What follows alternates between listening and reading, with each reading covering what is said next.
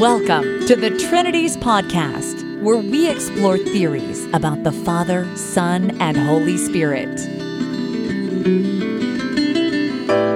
Do you love God enough to think about Him?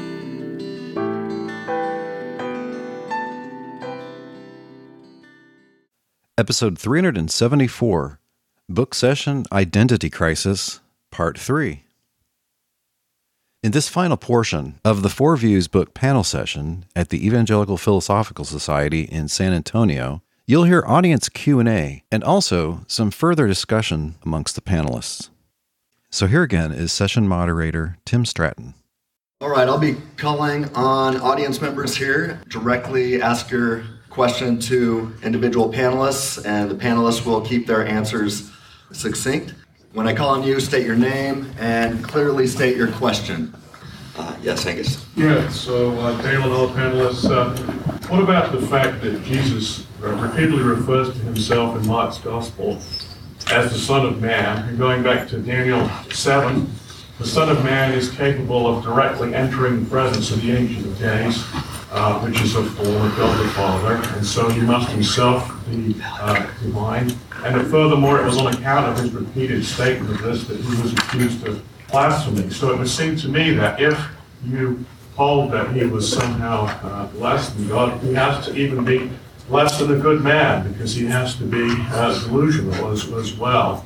It seems to me that those and many other passages imply that Jesus does indeed claim to be God. So what would you do about it? Yeah, he's not claiming to be God. He's claiming to be that second one who comes into the divine throne room in Daniel. This is fulfilled in Revelation, where he appears looking like a lamb that's been slain. The fact that he's been slain tells you that he's not fully divine, because that implies essential immortality. It's become popular for scholars to talk about, the Son of Man as a, quote, a divine figure, but he's not a divine figure in the sense of full divinity according to the New Testament, because again, he died. Now, that's a decent enough answer as far as it goes. But there's another fact about this passage in Daniel 7, which makes the present-day appeals to it as somehow showing the deity of Christ kind of ridiculous. If you look at verse 18, it's clear that the original Jewish interpretation of this passage was that the one like a Son of Man represents the Jews, the people of God, or at least the faithful ones. So no, nothing about this whole scene implies the full divinity or even the divinity of the one like a Son of Man. But my questioner presses his point. He has, however, quoting that same passage of everlasting kingdom. Yes, amen. Right, I go into church mode and start amening here, because of course I agree that Jesus' kingdom is going to be everlasting. But again, the original pre-Christian interpretation was that the one like Son of Man represents the people of God. That's why Daniel 7:18 says, "But the holy ones of the Most High shall receive the kingdom and possess the kingdom forever, forever and ever." That's interpreting the scene that just went before. Okay, but my questioner's not done yet. The priests accuse him of blasphemy and also for his forgiveness of sins in general. So I think that repeatedly he is claiming to be divine and is interpreted by his audience. Okay, so you're referring to Mark 2 and Mark 14. In both cases, I think the author wants you to think that the Jews are wrong that he's blaspheming. He's not blaspheming by saying your sins are forgiven. They're wrong when they say he's blaspheming because he claims to be the Messiah.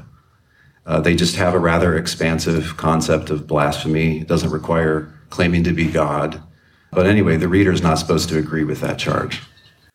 Too short, I was under time pressure to say a little bit more. When Jesus says to the paralytic, "Child, your sins are forgiven," and his critics say, "Who can forgive sins but God alone?"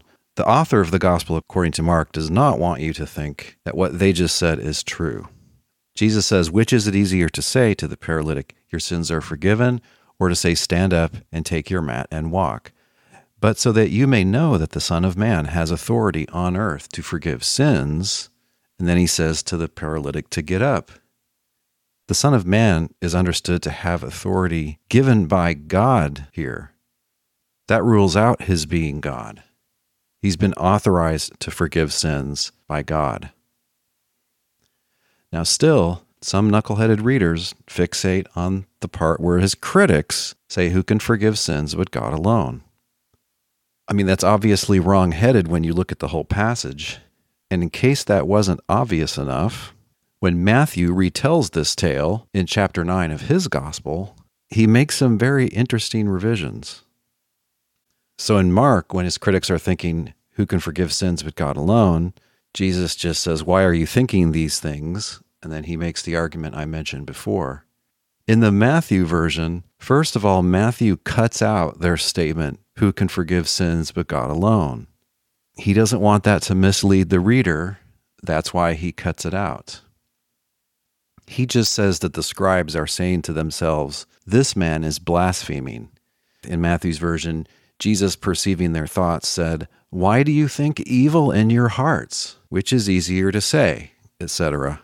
Okay, so it's evil for them to think that he's out of line here, that he's blaspheming, or that he's treading on God's prerogatives.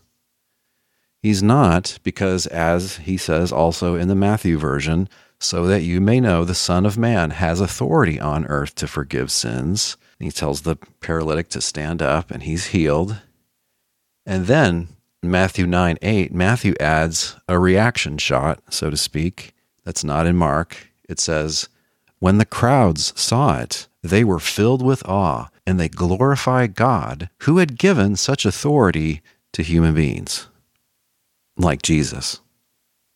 So if you thought the point here is that Jesus is God, or that Jesus is fully divine, no, this author makes it even clearer than it was originally in Mark.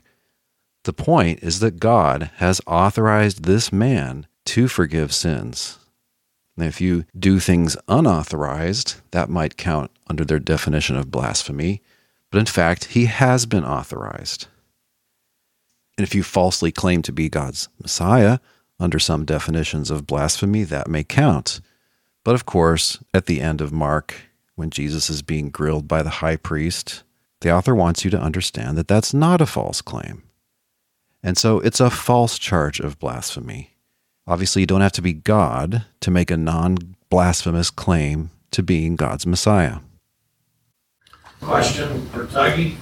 Jesus said, you shall worship the Lord thy God and him alone. Jesus received worship prior to his being exalted. Paul received worship, but rebuked the worship. Jesus did not rebuke the worship. Therefore, it would follow that Paul is more righteous than Jesus, wouldn't it?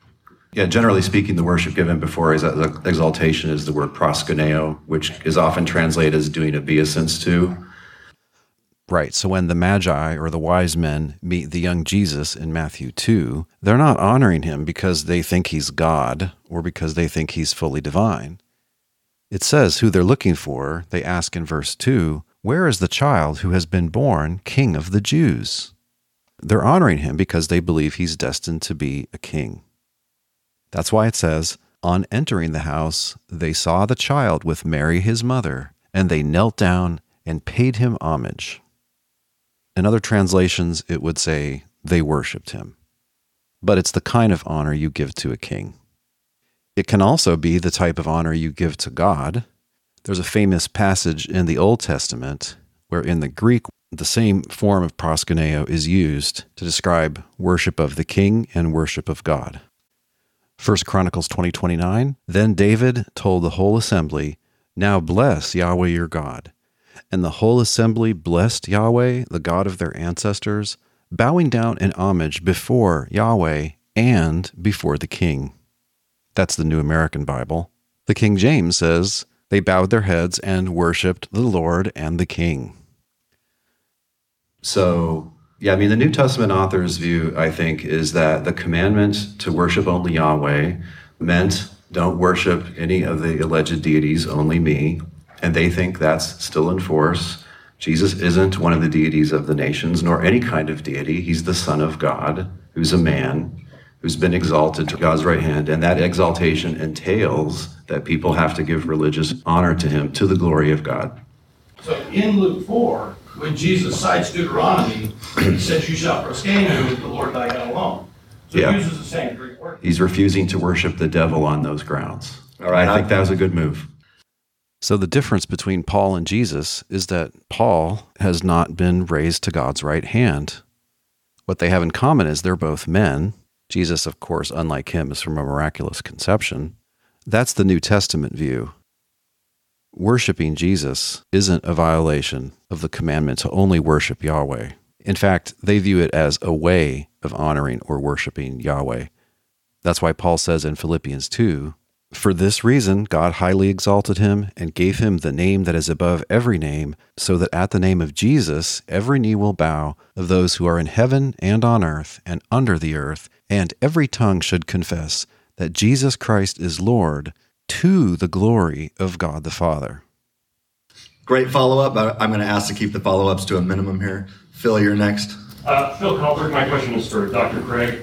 You were talking about the law of identity in your presentation, and this happened a little bit back and forth there, but I was a little confused. You seem to be saying that Aristotle talked about the transitive property of the law of identity in prior analytics, but then after that, nobody else really talked about it at all until the Middle Ages. I mean, I haven't read the history on this, but it seems rather odd to me that would be the case, that Aristotle gives us a law of identity and then nobody talks about it for, thousands, 1,200 years? Well, I don't know if it was thousands, hundreds.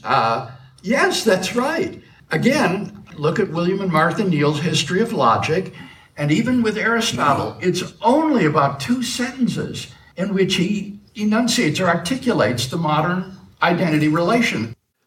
That's not true at all. See my recent blog post on this.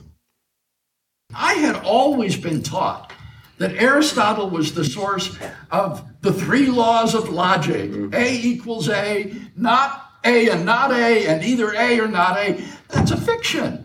He hardly has anything to say about identity. And the rest of his contemporaries for hundreds of years didn't have a concept of this irreducible, reflexive, symmetric, transitive equivalence relation. And so we really are in danger of anachronism in imputing this kind of reading to these New Testament texts. And I think this is the heart of Dale's Unitarian view, and you cut that nerve and it's over for Unitarianism. Then all this attempt to explain away all of these attributions of deity to Christ, they just become brittle and implausible once that identity claim is given up. Well, I'll answer in a second, but let's just keep in mind that the identity of the one God with the Father is the heart of my view. I think that's a central assumption in the New Testament. And it's also the heart of Dr. Bo Branson's view, what he calls monarchical Trinitarianism. Okay, but let's see what I said in the heat of the moment there. Dr. Tuggy, do you have a brief response? This has come up several times. I mean, I think Dr. Craig is right in that the former logicians didn't have a logic that treated identity in the way that we do in modern times. That's right, but I explain in the book why I think the concept of identity is a part of just the cognitive equipment that God gave to anyone. You can see this in various ways, right? You refer to something successfully by any means. Now you refer to something by any means, by thought or word or pointing or whatever. You can ask yourself, did I just refer to the same thing twice? Or did I refer to one thing and then another thing? If you can even ask that question, yes, you have the concept of identity. Never mind whether logicians have properly captured this part of common sense. I really think that what I said there is an unassailable argument that can't be given a good answer. It seems obvious that any normal adult would be able to ask that question. Okay, but Dr. Craig is not willing to admit the force of that argument, so instead he's going to push back. Now, you don't have the concept of the relation of identity, though, Dale. And I don't think, and by the way, the other Trinitarians don't agree about this. Right. Dr. Craig is the only one who thinks that no ancient person, except maybe Aristotle and a few friends, had a concept of identity. I've never run across the this. modern relation of identity. Look, you either have the concept or you don't. Whether or not you have the kind of full description of all the features of this relation is really another thing. Yeah, look, it's part of Trinitarian confessions to say that the Father's different than the Son's different than the Spirit. And all the Trinitarians who study philosophy in modern times say, oh yeah, that is a denial of identity. So the anti-modalist premise of just any standard Trinitarian thinking, it employs the concept of identity by denying the identity of the persons. Again, I think that's an unassailable argument, and I don't think Dr. Craig has an answer for it. He's just stuck on thinking that he has this very simple silver bullet against my position. The only reply I could imagine someone making to it is to say that the ancient anti-modalist plank of Trinitarian confessions just says that the persons are different persons. They wouldn't have a grasp of the concept same thing as or different thing as, but they would have the concept of same person as or different person as. I don't think this is a good reply. I think there's a good analysis of the concept of same person as, and it involves the concept of numerical identity, precisely the concept that we're talking about. So if Smith is the same person as Jones, then three things have to be true. Smith has to be a person, Jones has to be a person, and Smith and Jones have to be one and the same. That's what it means, those three things, to say that Smith and Jones are the same person. So if you say ancient Trinitarians didn't have a concept of numerical identity, but they had a concept of same person as or different person as, well, according to the analysis I just gave, relations like same person as and different person as are to be understood using the concept of numerical sameness or identity or same thing as. To put it differently, if you ask whether Smith and Jones are the same person, obviously being the same person implies being the same thing. Any person just is a certain thing. So if they're the same person, they're the same thing. If they're not the same thing, well, they can't be the same person. When the Trinities podcast returns, the hostile questions for me continue.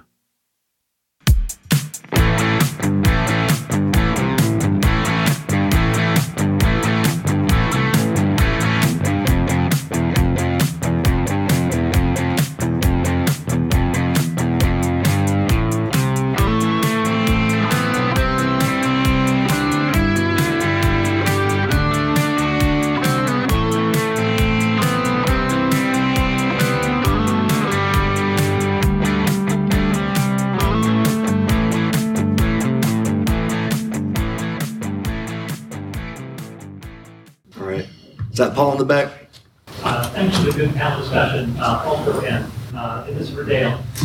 What Angus was talking about in Daniel 7, the Son of Man passage, Jesus in Revelation chapter 1 actually is described as the Ancient of Days description from Daniel chapter 7. So we see that these attributes of the Ancient of Days are ascribed to Jesus. Looks like Jesus is the Ancient of Days here.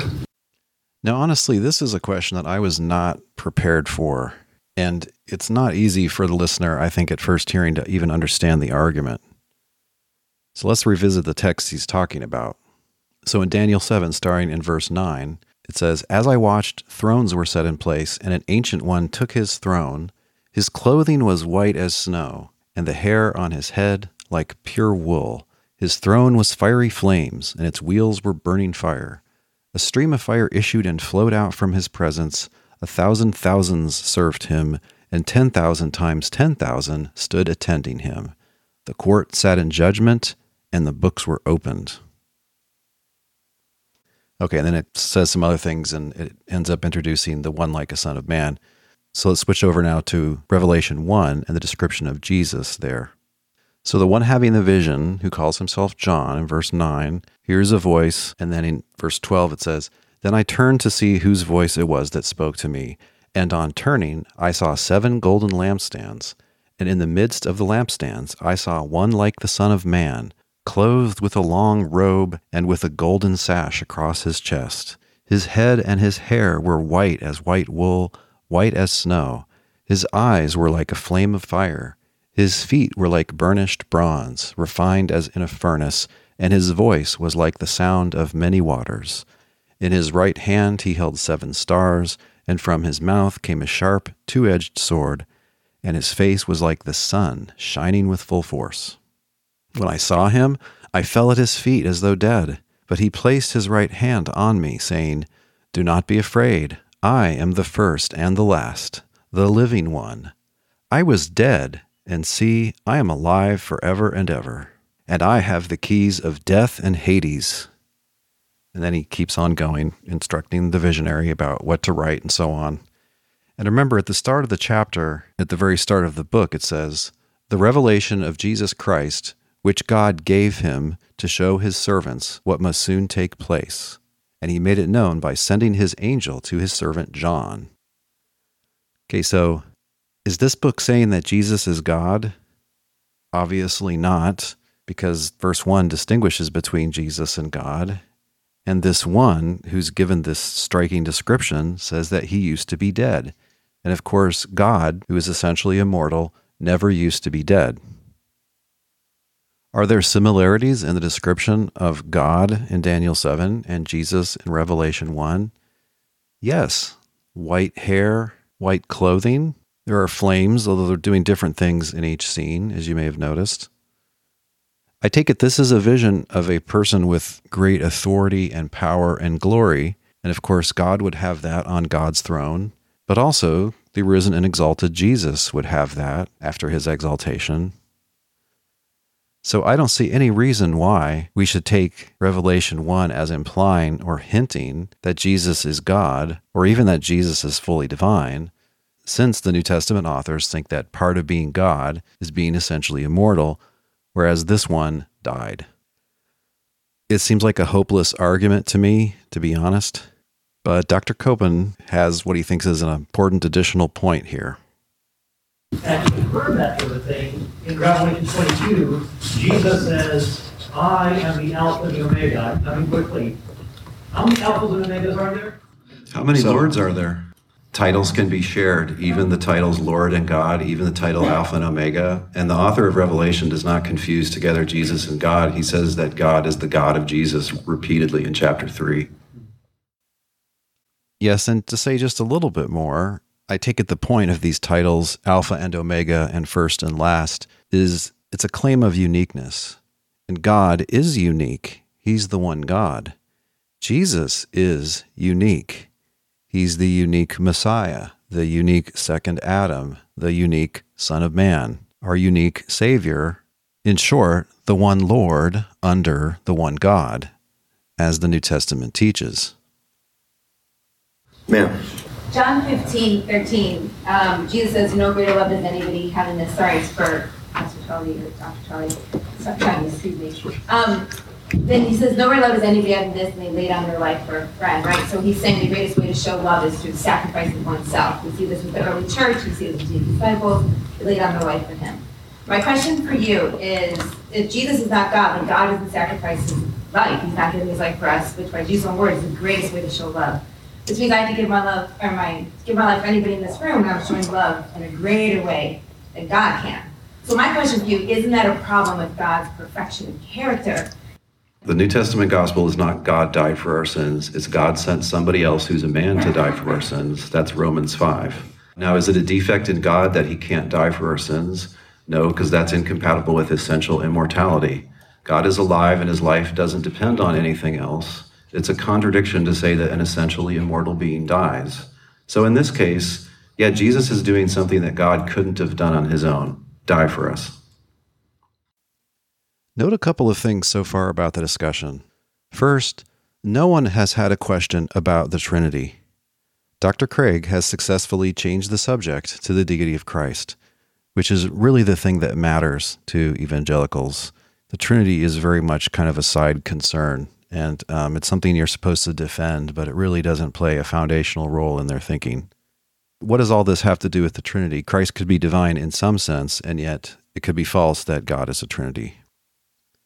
Okay, but this is what everybody wants to discuss with me. Everybody wants to show me that, hey, the scriptures do obviously imply this, that Jesus is fully divine. Well, they don't, but they're following tradition and trying to point out that it's obvious.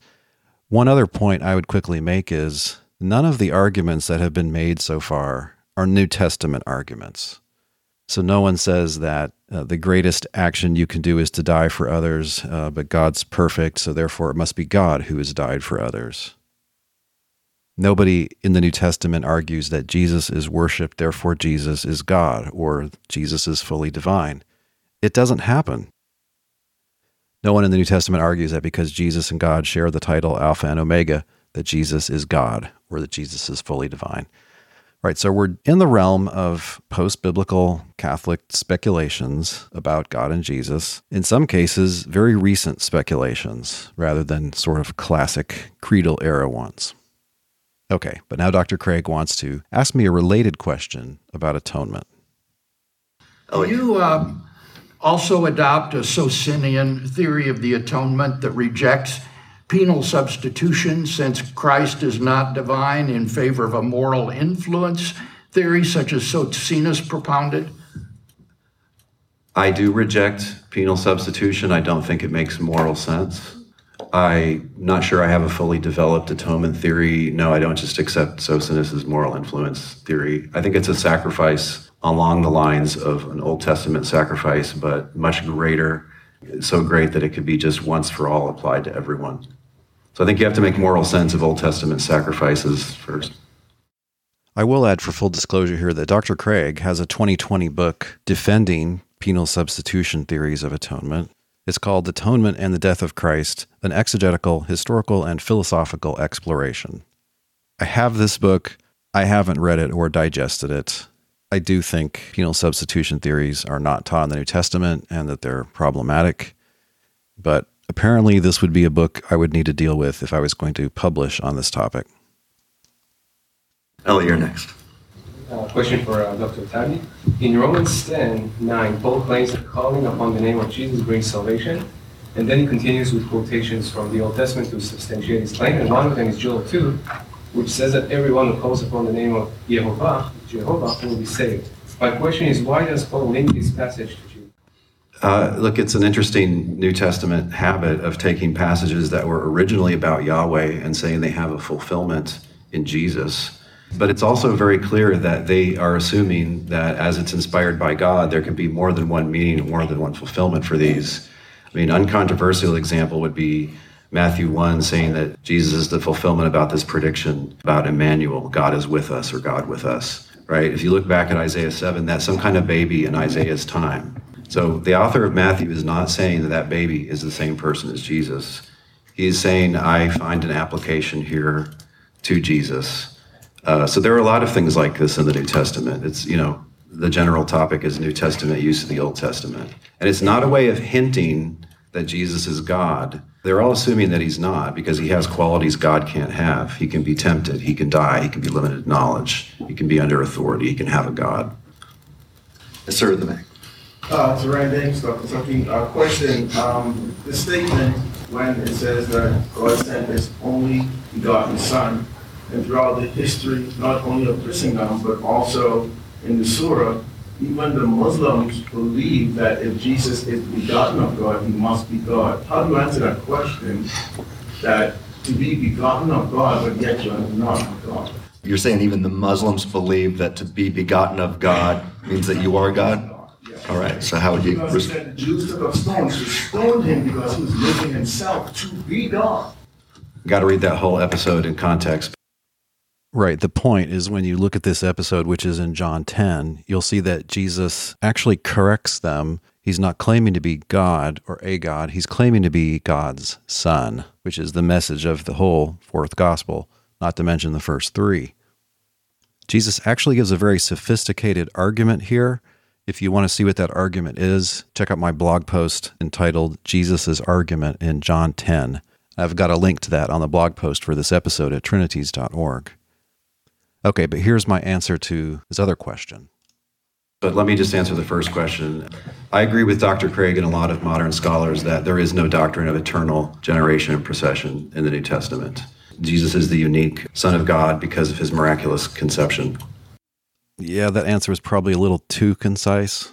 So eternal generation and procession are supposed to be how the Son and Spirit get divinity from the Father, but that's not taught in the New Testament. And just in general, in the Bible, being God's Son doesn't imply being God or being fully divine or being a person of the Trinity. None of that. Israel's described as God's Son. A king could be described as God's Son. The unique Messiah, in a unique sense, is God's Son. This one is born, he suffers, he dies, he has faith in God. He's not God, he's not fully divine, and yet he is a genuine Son of God. even if, say, some of our Muslim friends assume that if God caused Mary to become pregnant, that this might make Jesus divine or something. Appreciate everyone. My name's Dan Patterson. I'm Aussie visiting, so thanks for letting me be in here as a escaped convict. Just wanted to ask, Dr. Tuggy, I appreciate your desire to try and make sense of the New Testament passages, but about the instances in which are claimed either by Jesus or about Jesus concerning pre-existence, how you make sense of those. And I'll give you one example, because this seems to me to be maybe the most striking feature in terms of your notion of him coming into existence. This comes from John 17, verse 5. In his high priestly prayer, he says, "And now, Father, glorify me in your own presence with the glory I had with you before the world existed." I'm glad you asked. Because, of course, I had prepared for it. If you look in the rest of the chapter, Jesus is speaking prophetically about things which are still future as if they're happening now. And this reflects the Jewish habit of talking about things that are destined and part of God's plan to put them in the ancient past, even at the foundation of the world. Or just in general, to move them back in time. If you move something future back into the present or into the past, much less the distant past, what you're doing is you're bringing it into the realm of the unchangeable, the realm of things where it's too late to do anything about them, it's too late to prevent them. In the Gospel according to John, Jesus' glory particularly is his ministry. So there's early statements, that he showed his glory at Cana. We've seen his glory, and it's talking about his earthly ministry. And I think especially his being lifted up on the cross, and maybe what happens after the resurrection and ascension. So the glory that he had with the Father before the world existence were those things for which he was predestined. I claim that is his meaning. Now, there are harder texts than that. And this is a harder issue than whether God is the Trinity or the Father alone. It's much harder. But I would just point out, look, plenty of Unitarian Christians believe in preexistence. The most famous American Unitarian of all time, William Ellery Channing, believed in preexistence. Samuel Clarke, John Biddle, some of my friends. It's a harder, although almost all of our passages are in John, interestingly. But that's a big topic. It's a big topic. There's a lot that needs to be said on it. I could only gesture at it. If you want to hear a lot more, check out podcast 235 called The Case Against Preexistence. Again, there's a link on the blog post for this episode at trinities.org. All right, we're running short on time and many hands are in the air, so I'm going to try to call on those who have raised them first, but let's see what we can do. Let's keep them short and sweet. Same with the answers. Andrew. This might have something to do with what you were just talking about, Dr. Tuggy, but in Isaiah 6, it talks about Isaiah in the temple, seeing Yahweh, and then in John 12, it talks about John mentioning the glory that Isaiah saw, and he says that glory was Jesus. Are you familiar with that? Oh, yeah. And so is that kind of, you take the same line of what you just explained, or how do you explain that, I guess? I think just briefly, John says that Isaiah saw Jesus' glory, not Yahweh's, and that was Yahweh's. And again, in John, Jesus receives glory from God during and after his public ministry. And there is a reference to that chapter in Isaiah there, but there's also a reference to Isaiah 53. So he's combining different references. So I don't know, I think this is a popular misinterpretation. It's not nearly as sure as some people present it. And again, as before, no New Testament author argues in this way that Jesus is Yahweh, or that Jesus is God, or fully divine, or second person of the Trinity. It's just later concerns coming up with new, clever arguments, trying to get this out of the text by hook or by crook. If John wanted to tell you that Jesus was Yahweh, there are 100 clearer ways than that. Eric. Eric Hernandez for Dr. Tuggy. Unless I misunderstood you, it seemed like you implied that it would have been shocking that they would have thought of God as more than one person or consistent of more than one person.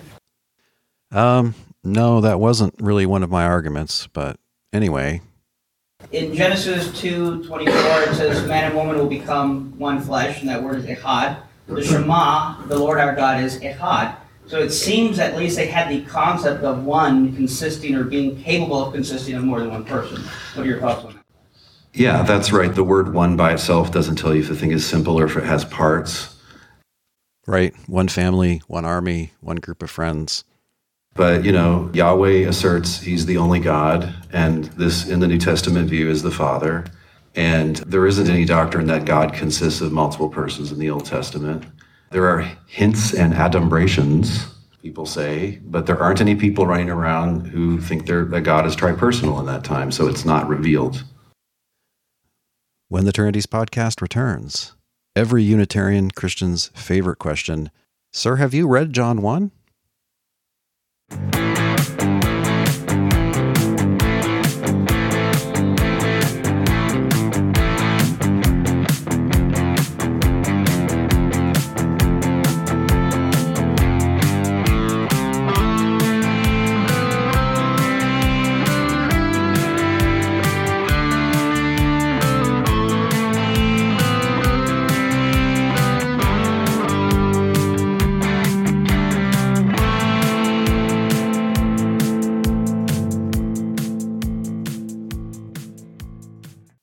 So in John 1, so there is John 1:1, that in the beginning the Word was with God, and the Word was God, and that Word became flesh.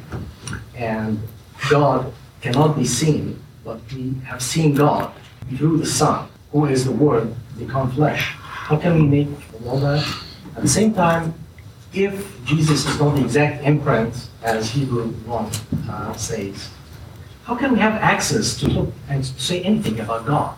If there's no access to the nature of God, which we claim to have in Jesus Christ, how can we say anything about God? So that's my question. So remember, the topic is the Trinity. There's no Trinity in John 1, and it's not particularly helpful to the Trinitarian either, I don't think. I would suggest readers of this book would compare what Dr. Craig says about John 1 in this book and his other book with what I say in my lecture called What John 1 Meant. In brief, the Logos is God's word by which he made all things. It's this which becomes flesh in Jesus. What's going on is not unlike what's going on with Lady Wisdom in Proverbs. If you say, aha, but this is word, not wisdom, well, in the intertestamental literature, you have the equation of God's word with his wisdom. In Sirach 24, wisdom speaks and says she comes out of God's mouth, which makes her his word also. And so this God's word is a familiar character from the Old Testament, but it's not supposed to be a literal second God. It's just God, like it says. That is like it says in John 1:1. Well, thank you, panelists. Please give them a round of applause. Thank you for the great questions. Now, I understand that Dr. McIntosh has a special treat for the other panelists. So, Dr. McIntosh, please close us out. Well, thanks for coming. And this panel really is the culmination of about 2 years' worth of work on behalf of the panelists contributing to this volume. And to show my appreciation for all their hard work, I did have something a little special for them. So Dr. McIntosh breaks out 3 gift bags. Oh, we'll start with Dr. Craig. Something to remember. I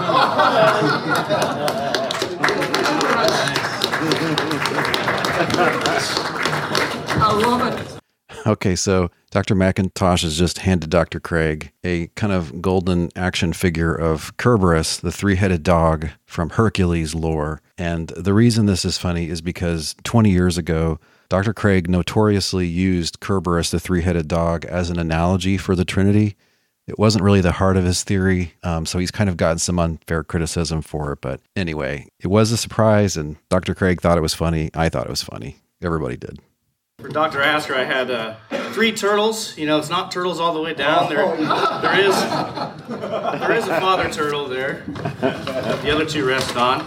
So I guess that's because Dr. Hasker affirms eternal generation and procession? Oh, that is priceless. Well, you insist so much on the monarchy of the father. Oh, very good. King Mufasa and Simba.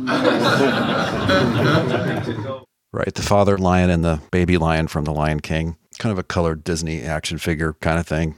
Or Aslan and the Emperor beyond the sea. Dale, don't hate me. Don't hate me? Uh-oh. I get a rock. I hope you enjoyed that Charlie Brown Halloween special reference. Pocket New Testament for you. And they're all laughing because Chad has just handed me a pocket New Testament. Excellent. Like as if I haven't read that. Red letter edition. But I get my revenge. I'll add this to my library of Unitarian books. Thank you. Thanks for keeping us in line, Chad.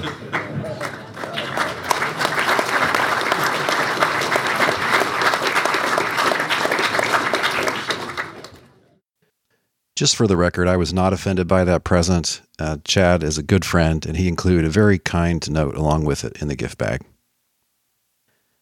When the Trinities podcast returns, a few things that Dr. Craig has said recently on his podcast about the Trinity and the New Testament.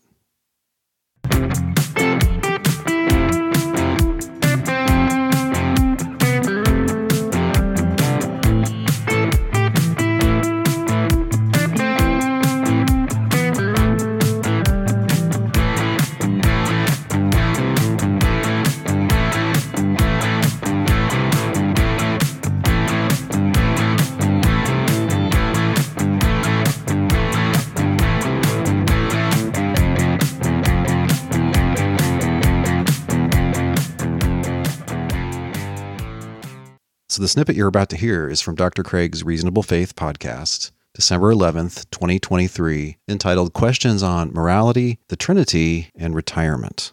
But we're just going to hear the Trinity part. This next question, we get a lot of questions just like this, Bill, and I think it's good to kind of put two or three of them together in this question. Dear Dr. Craig, if the triune God is equal, then why does Jesus say in the Gospel of John that the Father is greater than me? Jesus prays, Our Father who art in heaven. So why a prayer to the Father and not to the triune God? Also, Jesus prays the Jewish Shema in the Gospel of Mark and emphasizes the Hear, O Israel, the Lord our God, the Lord is one. But no reference from Jesus here to the triune God. Any thoughts on this? Many thanks. He says, parenthetically, if I myself can't fully understand the Trinity, how can I explain it to others? That's Mario in the United States. Well, let me suggest to Mario that he take a look at the chapter on the Trinity in Philosophical Foundations for a Christian Worldview, where I attempt to lay out a model of the Trinity that is easy to understand and logically consistent and compatible with what the Bible teaches. Except that now he's changed a couple of important things about that theory. He no longer uses the Kerberos analogy. He no longer identifies the one God with the Trinity. And then he claims to have just a simple biblical analysis of what a minimal Trinity doctrine amounts to, which is totally implausible. Is it clear and understandable? No, for the reason I mentioned before, which is it's unclear why one soul having three cognitive faculties would somehow result in three persons, rather than just one soul who can think in three different ways. Okay, but let's let him continue. Now, with respect to Jesus saying the Father is greater than me, I think this is a reflection of Jesus' incarnation and humanity. As a human being, he is submissive to the Father and worships the Father. Bless his heart. If you've been listening to these podcasts, you know that I think that Dr. Craig is a brilliant man and a very accomplished scholar. However, even brilliant people who are accomplished scholars sometimes resort to just dishing out point-missing, off-the-shelf apologetics canned answers. How does appeal to incarnation help with this sort of concern? If God is necessarily top level, which seems to be something we should think about God, because either there's only God, and then no one will be over him, or anyone else there is exists because of God, and no one will be over him. So necessarily, he doesn't have anyone over him. You say, okay, but what if he becomes incarnate?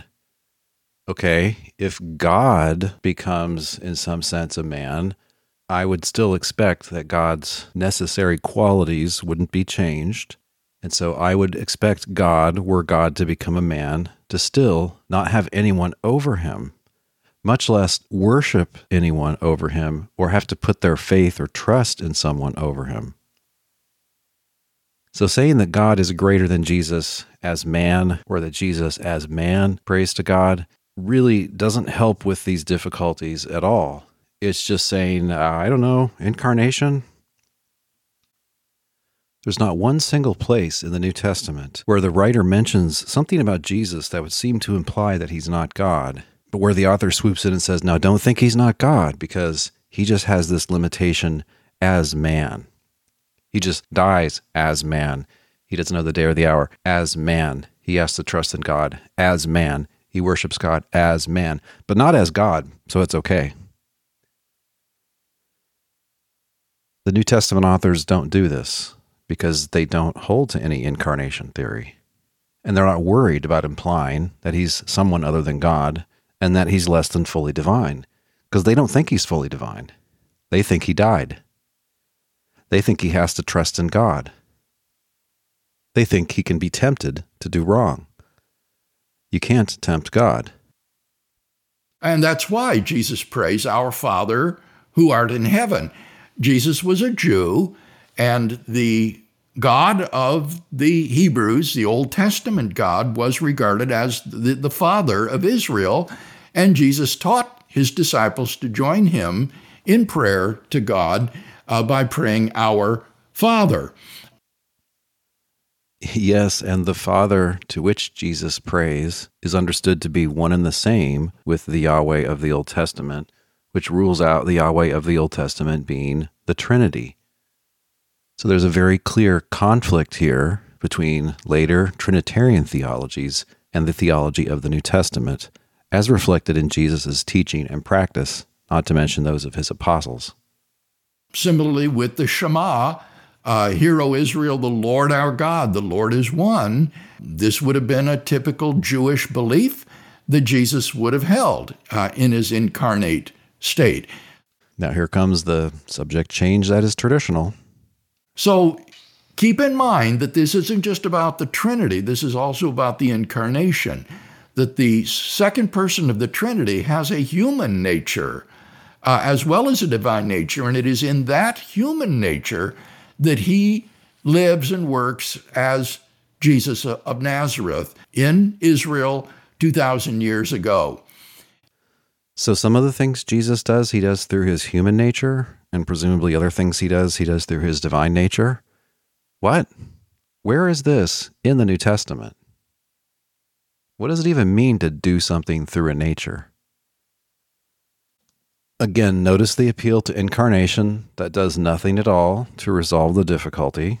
And if you look more carefully at this passage than Dr. Craig cares to, you'll see the conflicts with later Trinity theories.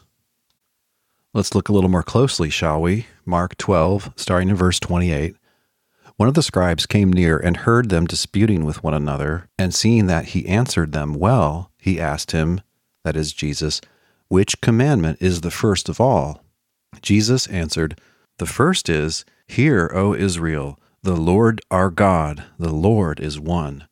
You shall love the Lord your God with all your heart, and with all your soul, and with all your mind, and with all your strength. The second is this, you shall love your neighbor as yourself. There is no other commandment greater than these." Then the scribe said to him, "You are right, teacher. You have truly said that he is one, and besides him there is no other." Right, so the scribe there is quoting Deuteronomy 4:35, and they had just been discussing Deuteronomy 6:4, the famous Shema prayer. He goes on to agree about the second commandment too, but notice what the scribe had said. "Teacher, you have truly said that he is one, and besides him there is no other." Who is this he and him? It's the Lord your God. It's Yahweh understood as a single person, the way that Jews understood it in that time. The language is not consistent with Yahweh being three persons. Yahweh is a he, not a they. What does Jesus do here? Does he say, "Well, my Jewish friend, your monotheism is a little strict and stingy"? No, it says in verse 34, when Jesus saw that he answered wisely, he said to him, "You are not far from the kingdom of God." So Jesus agrees with this Jew about who God is, and that's not the Trinity. It's the one that Jesus prays to as our Father in heaven. Now, this next part is such a canned answer, it really irritates me. It's what I call the shallow bookends reading of the Gospel according to John. It ignores so many things in between and even before and after these famous proof texts. To me, it's almost kind of dishonest to just give this little thumbnail sketch of what supposedly the fourth gospel is up to. And remember as well that it is the same gospel, namely the Gospel of John, which asserts that Jesus is God, John 1:1, and John 1:18 calls Jesus the only begotten God. Again, we're verging on just outright dishonesty here. Dr. Craig is telling you what a plurality of conservative scholars say about that contested and difficult verse. There's a textual problem here. And some of the best commenters on John say only begotten God or unique God. No, John doesn't think the Son is the unique God. He thinks the Father is the unique God, like he says in chapter 17. Also, what would it be for a God to be begotten? Begotten and God, those words don't really go together. And surely it makes more sense, as some of the manuscripts say, that John would write only begotten or unique Son. That's what some of the best commenters say. So to just say outright, yeah, it says only begotten God right there, that's what some scholars say. You're going to base your reading of John largely on that, together with this contested interpretation of John 1 that we mentioned before. Just stated with absolute confidence, as if no one had ever disagreed with this. And then the climax of the Gospel of John comes in chapter 20, verse 28, with Thomas's confession to the risen Lord and my God. And Jesus says, do you believe because you've seen? Blessed are those who believe without having seen. So it's the same John, the same gospel that affirms the full deity and equality of Jesus with God the Father. Dr. Craig, frankly, doesn't seem to be familiar with Unitarian Christian readings of that passage. On some of those, we would appeal back to John 10 and point out that, according to Jesus and according to this author, those to whom the Word of God came can be referred to using the word theos. So maybe Thomas here is calling Jesus his God in that lower sense. Of course, when you look before and after this passage in John 20, you see clear implications that Jesus is not God, but rather the Father is his God, it says. And whether or not this is the climax of the book, the thesis statement of the book comes after, and it's just that Jesus is God's Son, that is his Messiah. It's not that Jesus is God. Another interpretation of this passage appeals back to earlier in the book. Show us the Father. Jesus says, what? I've been with you for how long? And you're asking me to see the Father. If you've seen me, you've seen the Father. Okay, well, here the disciples, as represented by Thomas, finally are recognizing that the one God has been in Christ all along, working through him, which is another big theme of this gospel in the middle of the book. So using the context of the rest of the book, not just picking out your favorite Jesus is God proof texts, but looking at the message that's gone on in the chapters before, you can see this as Thomas saying to him, my Lord and my God, saying that literally to Jesus, but recognizing Jesus as the unique Lord in whom the unique God has been working. Now, I hated those answers from Dr. Craig so much that I'm going to go back and answer the listeners' questions myself. If the triune God is equal, then why does Jesus say in the Gospel of John that the Father is greater than me? Good question. And we say the Trinity is co-equal. I think you mean that each person of the Trinity is co-equal. So how can one of them be greater than the other? Of course, the New Testament in many ways portrays God as greater than Jesus. Jesus here just says, you should rejoice that I'm going to the Father because the Father is greater than I. Greater how? Well, he doesn't say. Greater in lots of ways. One way the Father is greater than Jesus is he's Jesus's God. So if he's Jesus's God, he's the one God. And because there's only one God and Jesus is not the Father, then Jesus is not as great as the Father. That is, as great as the one God. So yeah, being under a God means you're not as great as God. I've already mentioned some other ways that Jesus is portrayed as less than God. Jesus doesn't know the day or the hour. Jesus is mortal before his resurrection. Jesus can be tempted, God can't. Jesus' authority needs affirmation by somebody else, like by the miracles that God gave him to do, whereas God doesn't need that kind of testimony to back him up, etc. And again, notice that no New Testament author says, hey now, be careful, don't infer that Jesus is less than fully divine because he just has these limits as human or relative to his human nature or qua man, etc. That doesn't occur. That they don't have that concern is very unlikely if they think that Jesus is fully divine. On the other hand, this lack of concern is expected if they don't think that Jesus is fully divine. So this seems like important evidence that these authors are just unconcerned with the Nicene claim that Jesus has the same ousia as the Father. Jesus prays, "Our Father who art in heaven." So why a prayer to the Father and not to the triune God? Because in the New Testament, the Father and the one God are understood to be one and the same. The triune God is never mentioned anywhere, which is shocking if these authors are Trinitarians, but it's expected if they're Unitarians. So that no triune God is ever mentioned using any word or phrase whatsoever is strong evidence that these authors are Unitarians in their theology and not Trinitarians. And notice also that needing to pray, needing to appeal to someone for help, to put your trust in someone greater, this is not something God can do. He's essentially all-knowing, all-powerful, perfectly good, everywhere, doesn't depend for his existence or his flourishing on anything else. God doesn't go appealing to somebody for help. Jesus does, though. As well he should. And he's a model for us in that.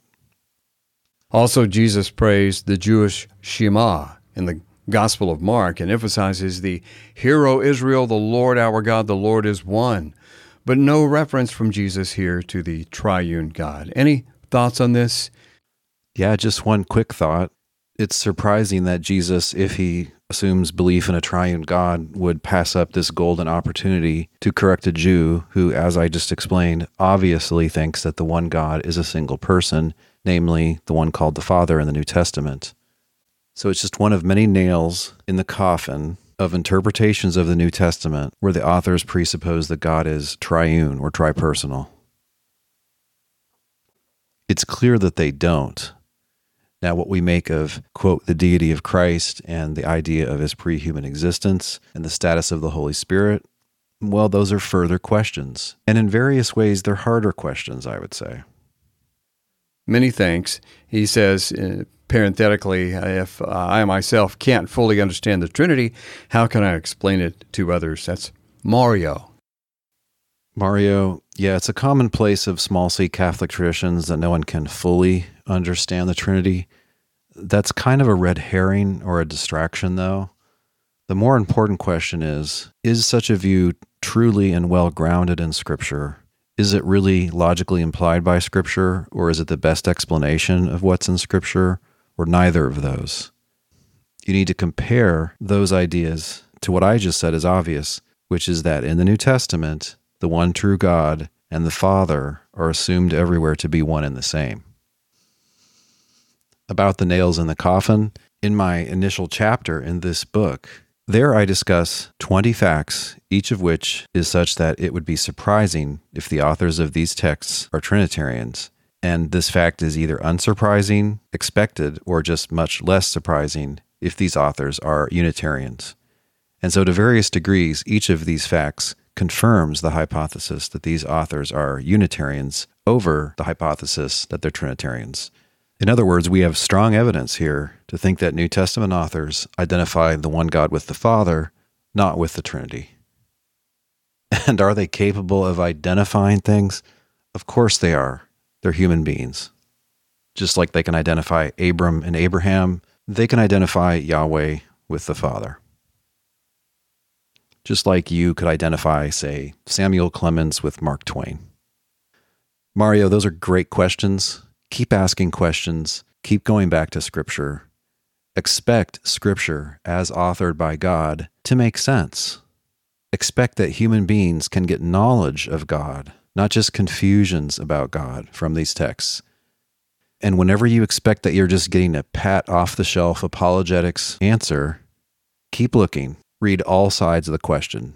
Don't just read defensive Trinitarian apologetics. Read what Unitarian Christians have said. See who has the better understanding of Scripture. Be a good Berean that way.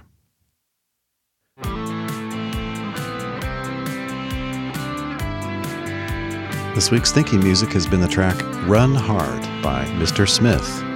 As always, there's a link on the blog post for this episode at trinities.org, where you can listen to or download that entire track.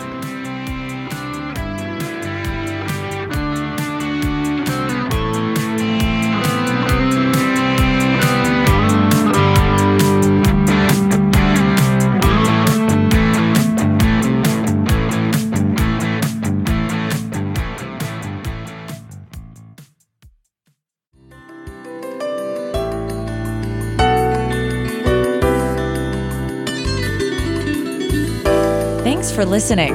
We'll see you online at trinities.org. Till next time, don't forget to love God with all your mind.